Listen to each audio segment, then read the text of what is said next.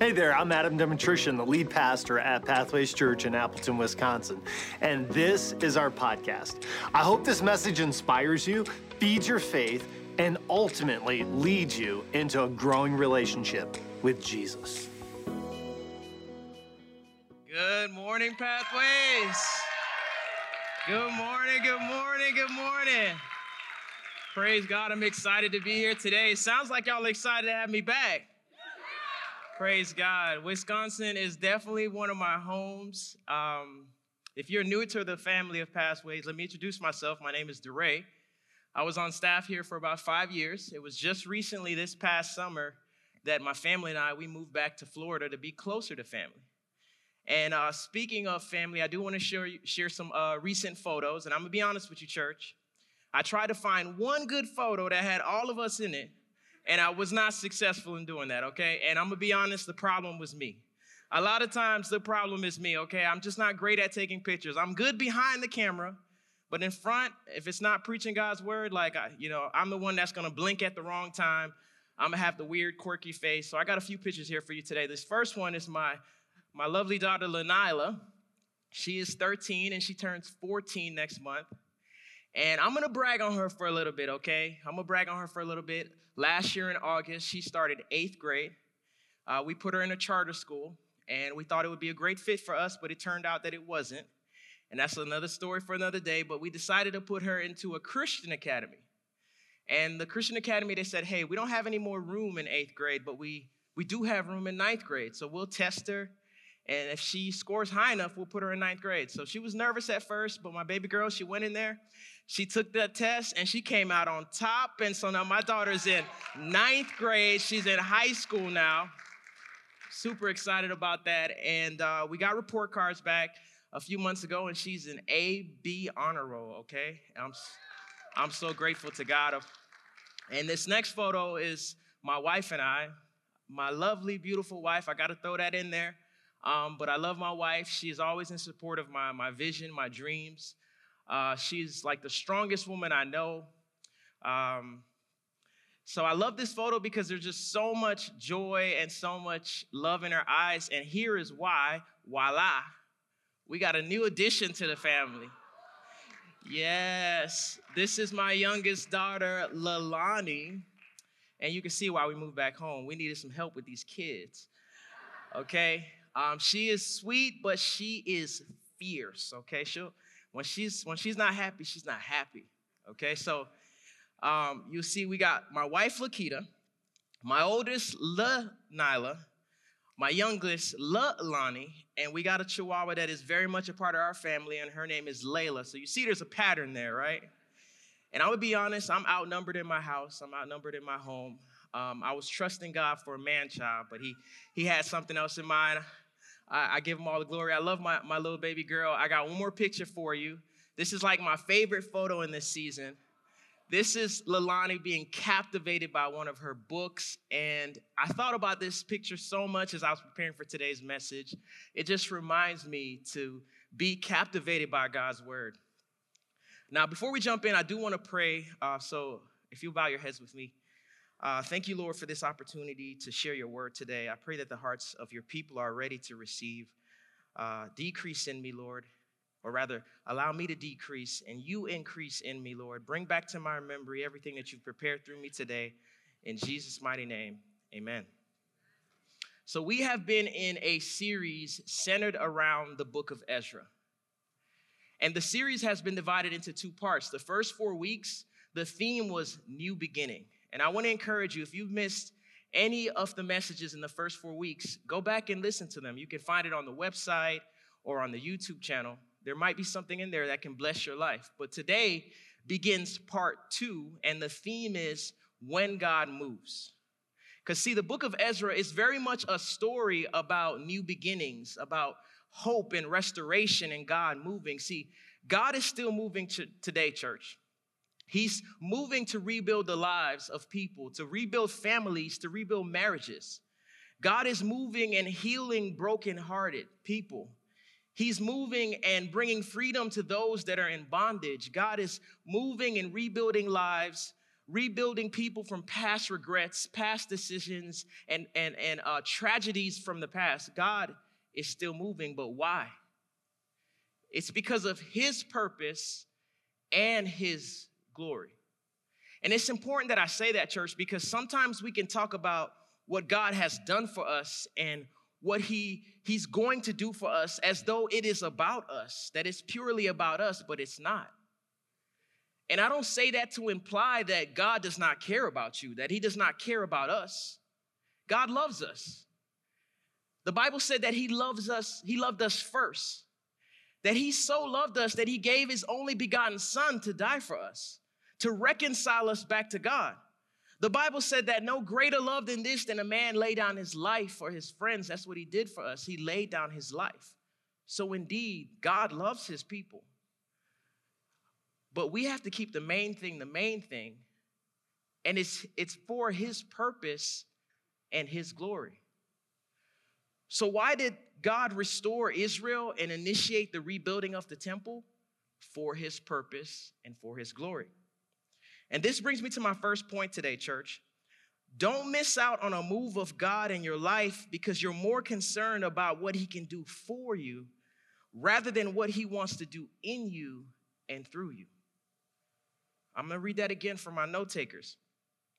Don't miss out on a move of God in your life because you're more concerned about what he can do for you rather than what he wants to do in you and through you for his glory. See, sometimes we can be so in pursuit of the blessing that we miss the blesser.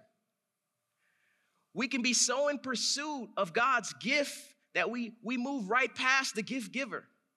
We can be so in pursuit of what he has for us that we forget that God has called us and he wants to do something in us and he wants to do something through us. So it's for his glory, it's for his purpose. See, we have to shift our focus because if we don't, church, we might miss it. We might miss the move that God is trying to make in our lives. See, the people of Israel, upon returning to Jerusalem, they had the right focus. They had the right priorities. How do we know that? Because the Bible says that they gathered together and they started building the altar. Because they understood that that's what got them in trouble. That's what got them in exile. The fact that they got away from the worship of God, they got away from his laws and his commands. So when they got back home, they started to build the altar. And I'm going to spend most of my time in chapter 4 today, but I want to read a verse from chapter 3 that I believe is key to our discussion today in chapter 4. So we're going to read Ezra chapter 3, verse 3. It says, "Despite their fear of the peoples around them, they built the altar on its foundation and sacrificed burnt offerings on it to the Lord, both the morning and the evening sacrifices." So they were afraid of the people around them in the land, but they did not allow that fear to cripple them. They did not allow that fear to prevent them from doing what God has called them to do, what God wanted them to do. And that made me consider this question today, church. How often do we allow fear to get in the way of us doing what God wants us to do? Sit with that for a second. How often do we allow fear to prevent us from doing what God wants us to do? Maybe we fear what people might say, what people might do. It's common for when you draw closer to God, it's common for you to have relationships in your life that you might need to let go of. Perhaps they can't have the same place in your life that they used to. Are you afraid of what they might say? Are you afraid of what they might do? Maybe God is stirring in your heart to make some life changes, to make some decisions, and maybe you're accustomed to being able to predict the outcomes, to being able to be in control. So maybe you fear the outcomes. You fear the unknown. Church, I'm not sure how and to what frequency fear might show its face in your life. But this I am sure of, that if we're going to be a people in pursuit of God's will for our lives, we cannot allow fear to get in the way of our obedience. If we're going to be a people in pursuit of God's will for our lives, we cannot allow fear to get in the way of our obedience to God. We cannot allow fear.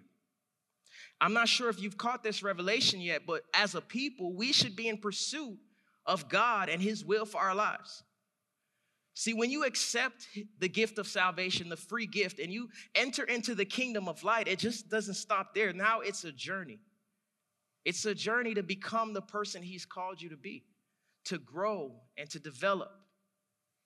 And we are not able to do that. We're not going to be able to do that. We're not going to be able to be those people if we allow fear to get in the way of our obedience. So the people of Israel, despite their fear of the people around them, they built the altar on its foundation. And the story continues. They complete the foundation of the temple. There was a great sound of joy, a great sound of praise. But even among the praise, there was also weeping from the older generation because they saw the first temple. The Bible says that there was so much shouting that you couldn't distinguish the shouts of joy from the weeping of the people. The sound was heard from far away. So that basically was a recap of chapters 1 through 3. Now we pick it up in Ezra chapter 4. And what we will see in chapter 4 is that the children of Israel experienced opposition to the rebuilding of the temple. And we should understand that in our own lives, we're going to experience challenges. There's going to be things that oppose us. And we have a spiritual enemy that is working against us. Now, Ezra chapter 4, beginning at verse 1 says, when the enemies of Judah and Benjamin heard the exiles were building the temple of the Lord, the God of Israel, they came to Zerubbabel. Remember, Zerubbabel was one of the initial leaders that supervised the reconstruction of the temple. He was the governor of Judah. So they came to Zerubbabel and to the heads of the families and said, let us build, because like you, we seek your God and have sacrificed to him since the time of Esarhaddon, the king of Assyria, who brought us here. See, church, this is interesting because in verse 1, the Bible acknowledges them to be enemies. But in verse 2, we see the enemy offering help. So why would the enemy be offering help? See, they wanted to help rebuild the temple because they wanted to sabotage the temple. So in essence, what they were attempting to do was to deceive the leaders of Israel. And that brings us to our next point, which is we have to be careful not to fall victim to the deceptive lies of the enemy. Don't fall victim to the deceptive lies of the enemy. The enemy wants to deceive you. The Bible says that the devil is a liar, that he is the father of lies. And oftentimes he tries to package that lie in truth. So on the outside, you think you're getting something good for you.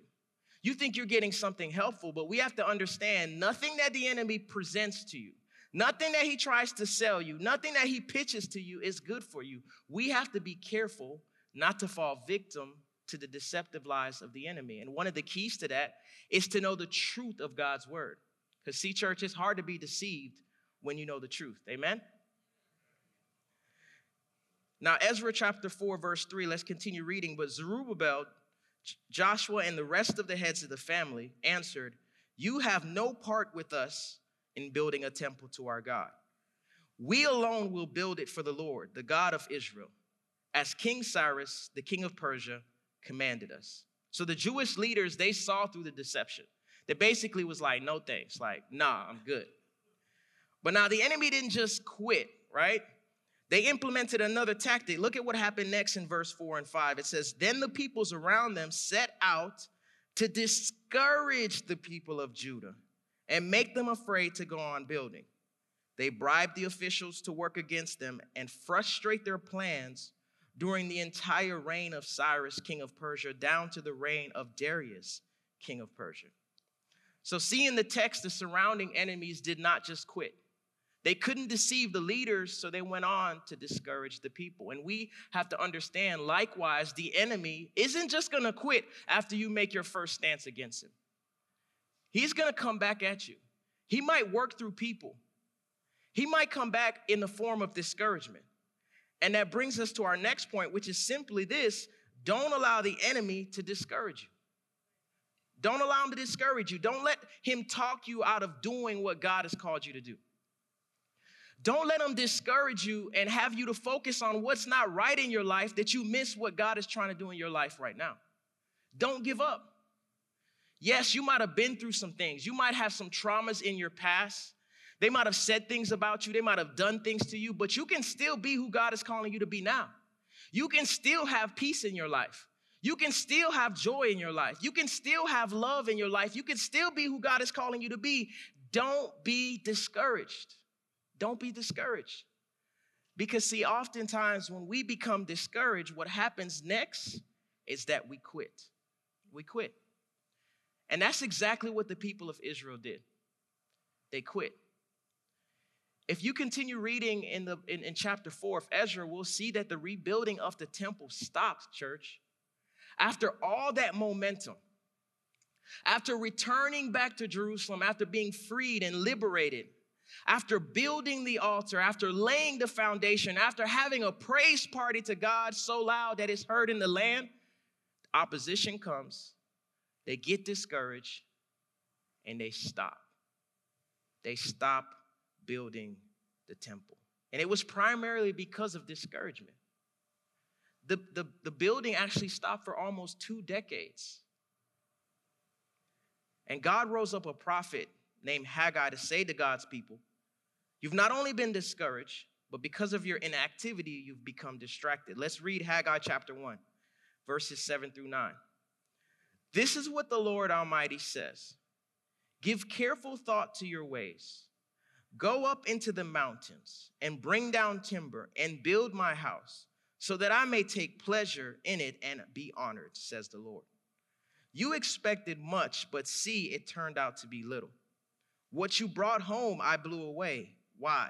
Declares the Lord Almighty. Because of my house, which remains a ruin, while each of you is busy with your own house. See, what happened was that the people of Israel were experiencing so much opposition, the lies, the intimidation, the threats, that they basically just shifted their focus. They said, hey, let's focus on our own houses. They got distracted. They got distracted by building their own houses rather than the house of God. So our next point is simply this. Don't allow the enemy to distract you. See, in the text, they were focusing on their houses. And maybe that's not what it is literally for you. Maybe you're not missing church to go to Home Depot and Lowe's because you got this big project at home you got to do.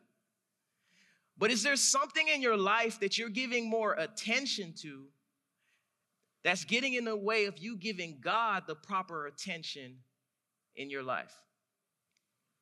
No, God does not want you to quit your job, go home, close the door, close the windows, turn on worship music, pray all day, fast all day, read all day, and that's your entire life. No, He wants you to do life with the people around you, go to work, have a family, enjoy yourself. But God has got to be first in your life.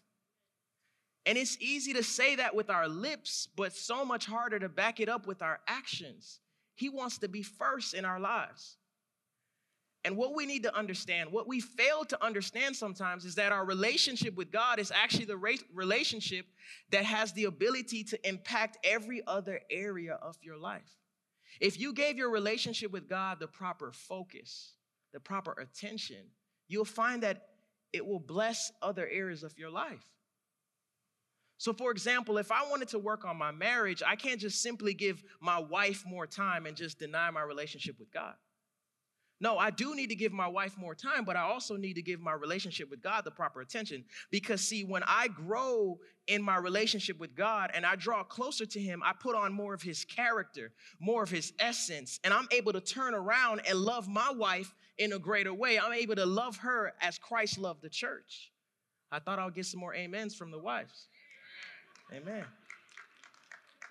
So that's just one practical example of how your relationship with God has the ability to impact other relationships in other areas of your lives.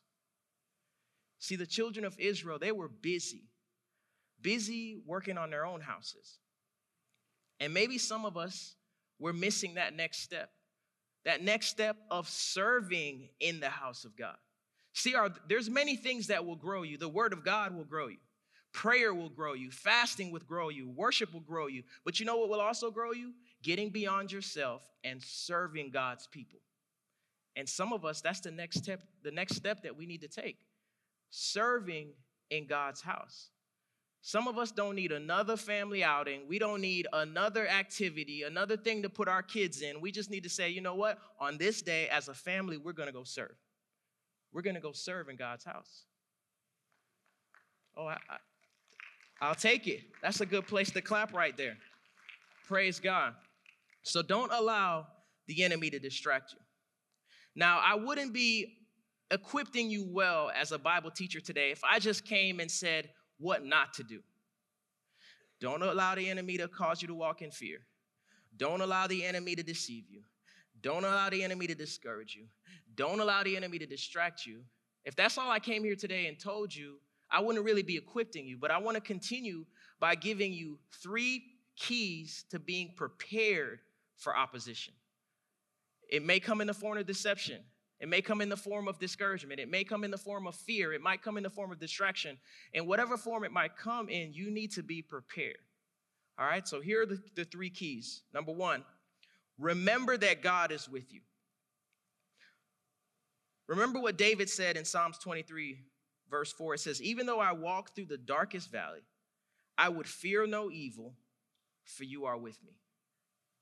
See, David understood that he did not have to fear because God was with him. And if we can remember and believe that wholeheartedly, that God is with us, then we don't have to be hindered by fear. See, I believe this is why the children of Israel in chapter 3, why they were afraid, because they probably did not believe that God was really with them. But could you blame them? They had been in exile for 70 years. So we have to remember that God is with us.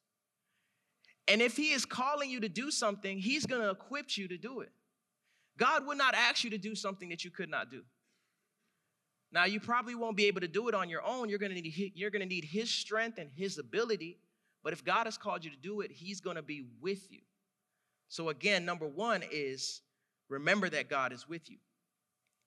Now, number 2 is to submit yourself to God. Look at what it says in James chapter 4, verse 7. It says, submit yourself then to God, resist the devil, and he will flee from you. See, some of us are not successful in resisting the enemy in different areas of our lives because we have not fully submitted to God. And what does that really mean? See, God is calling us to live according to his word. And sometimes we live in ways that are not in alignment with the way that God is calling us to live. We have not submitted to him in that way. We have not submitted to his will. We have not submitted to his ways. So when it's time to resist the enemy, we may not be successful in that because you have to first submit yourself to God. You have to first align your life with his word and with his ways. And I love what it says in verse 8. It says, come near to God and he will come near to you. That is so good, church. Come near to God and he will come near to you. So that means that as I am moving and drawing nearer to God, he's actually drawing nearer to me. And you got to understand, God's not going to let you outdo him in anything. Okay? So when you're drawing closer to God and you take a step, he's probably going to take multiple steps or bigger steps because he's not going to let you outdo you. He's not going to let you outdo him, rather. So as you draw closer to God, he is drawing closer to you. So what is God really saying? He's saying, just keep coming. Just keep coming. Don't give up. Don't be deceived. Don't be discouraged. Just keep coming. It will all work itself out. If you draw close to me, I will draw close to you. Just keep coming, church. Just keep coming. Draw near to God. Submit yourself to him. Resist the devil, and he will flee from you. And now, number 3, give thanks in all circumstances. 1 Thessalonians 5, verses 16 through 18. It says, rejoice always, pray continually, give thanks in all circumstances, for this is God's will for you in Christ Jesus. So you might face opposition. You might have challenges. You might have setbacks. But you have to be capable of giving thanks even in that circumstance. See, it's so easy to give thanks when there's nothing negative going on in your life, when you're not going through anything. It's so easy to give thanks. But you have to be prepared to give thanks even in those circumstances. And why are you rejoicing always? Not because you're happy of what's happening to you, but you understand despite what's happening to you, you have reason to give God glory. It's a shift of focus. Rather than focusing on what's happening to you, you're going to focus on the goodness of God. You're going to rejoice always. You're going to pray continually. Give thanks in all circumstances, for this is God's will for your life in Christ Jesus. So again, to be prepared for opposition, you need to remember that God is with you. You need to submit yourself to God, and you need to be prepared to give thanks in all circumstances.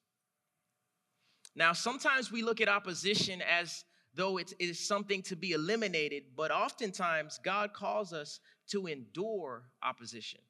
Oftentimes God uses this in our lives to develop a greater spiritual maturity in us. So our final passage today, we're going to read James 1, verses 2 through 4. It says, "Consider it pure joy, my brothers and sisters, whenever you face trials of many kinds, because you know that the testing of your faith produces perseverance. Let perseverance finish its work so that you may be mature and complete, not lacking anything." Whenever you face trials of many kinds, that sounds like opposition to me.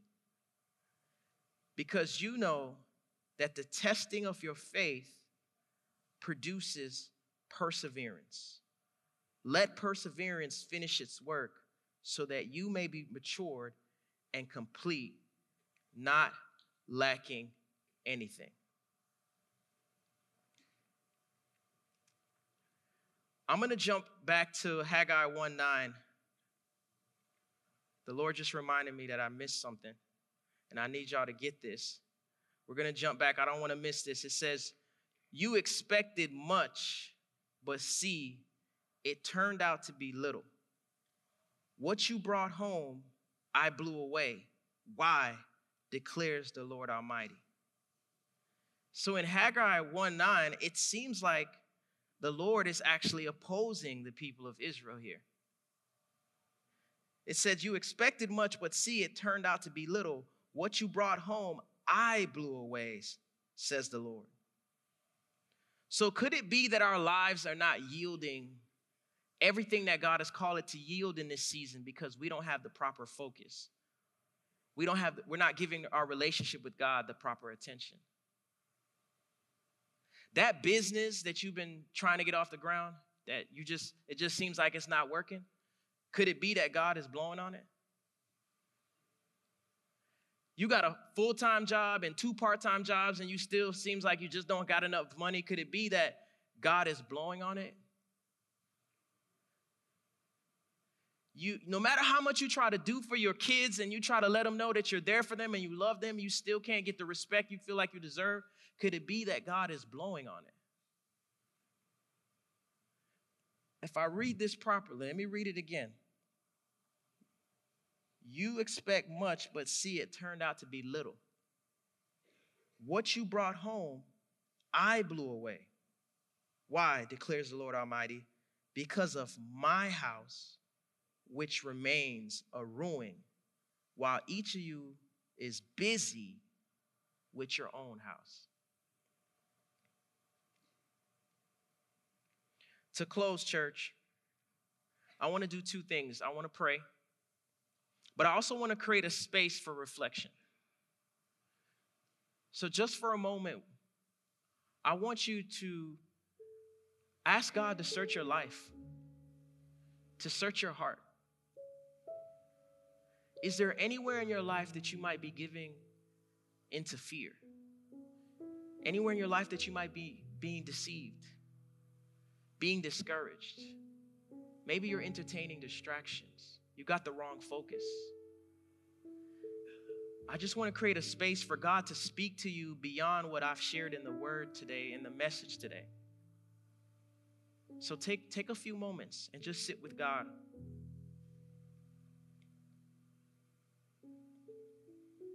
Thank you, Lord.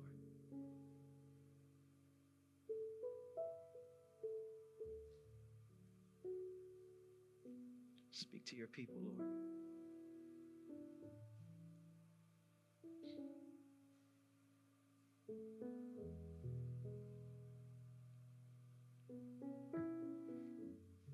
Speak to your people, Lord.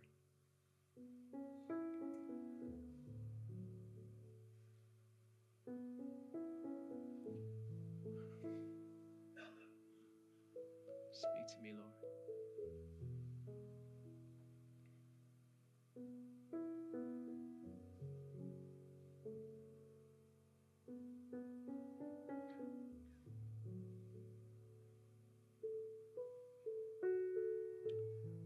Lord, I thank you for your word today.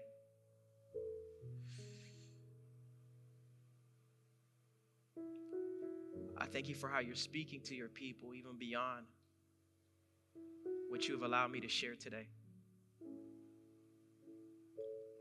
Because we know and understand that it is really you that draws.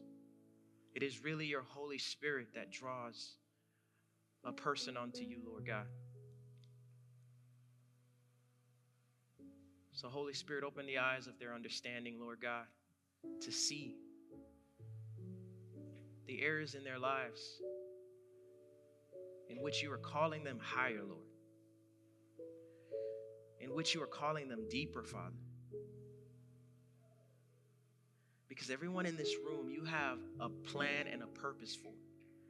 Everyone watching online, you have a plan and a purpose for them. You've called them to something. I come against complacency. I come against distraction, deception, anything the enemy may use to work against us as your people, Father. We come against it right now in your mighty name, Lord. And we decree that today is going to be different. That after today, something's going to change. It's going to change because we are being changed by your Holy Spirit right now, in your presence right now. We'll never be the same again.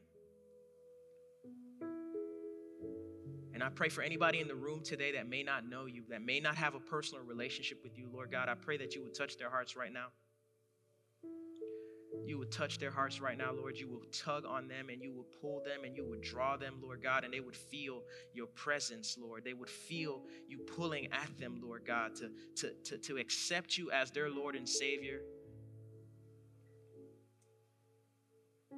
And I pray that they would come out of this place and they would tell somebody about it. And they will be discipled. They will grow. Thank you again, Lord, for having a plan and a purpose for our lives. We love you. And help us to grow in the knowledge of your love for us. We pray these things today. In Jesus' name, amen. Amen, church. Amen.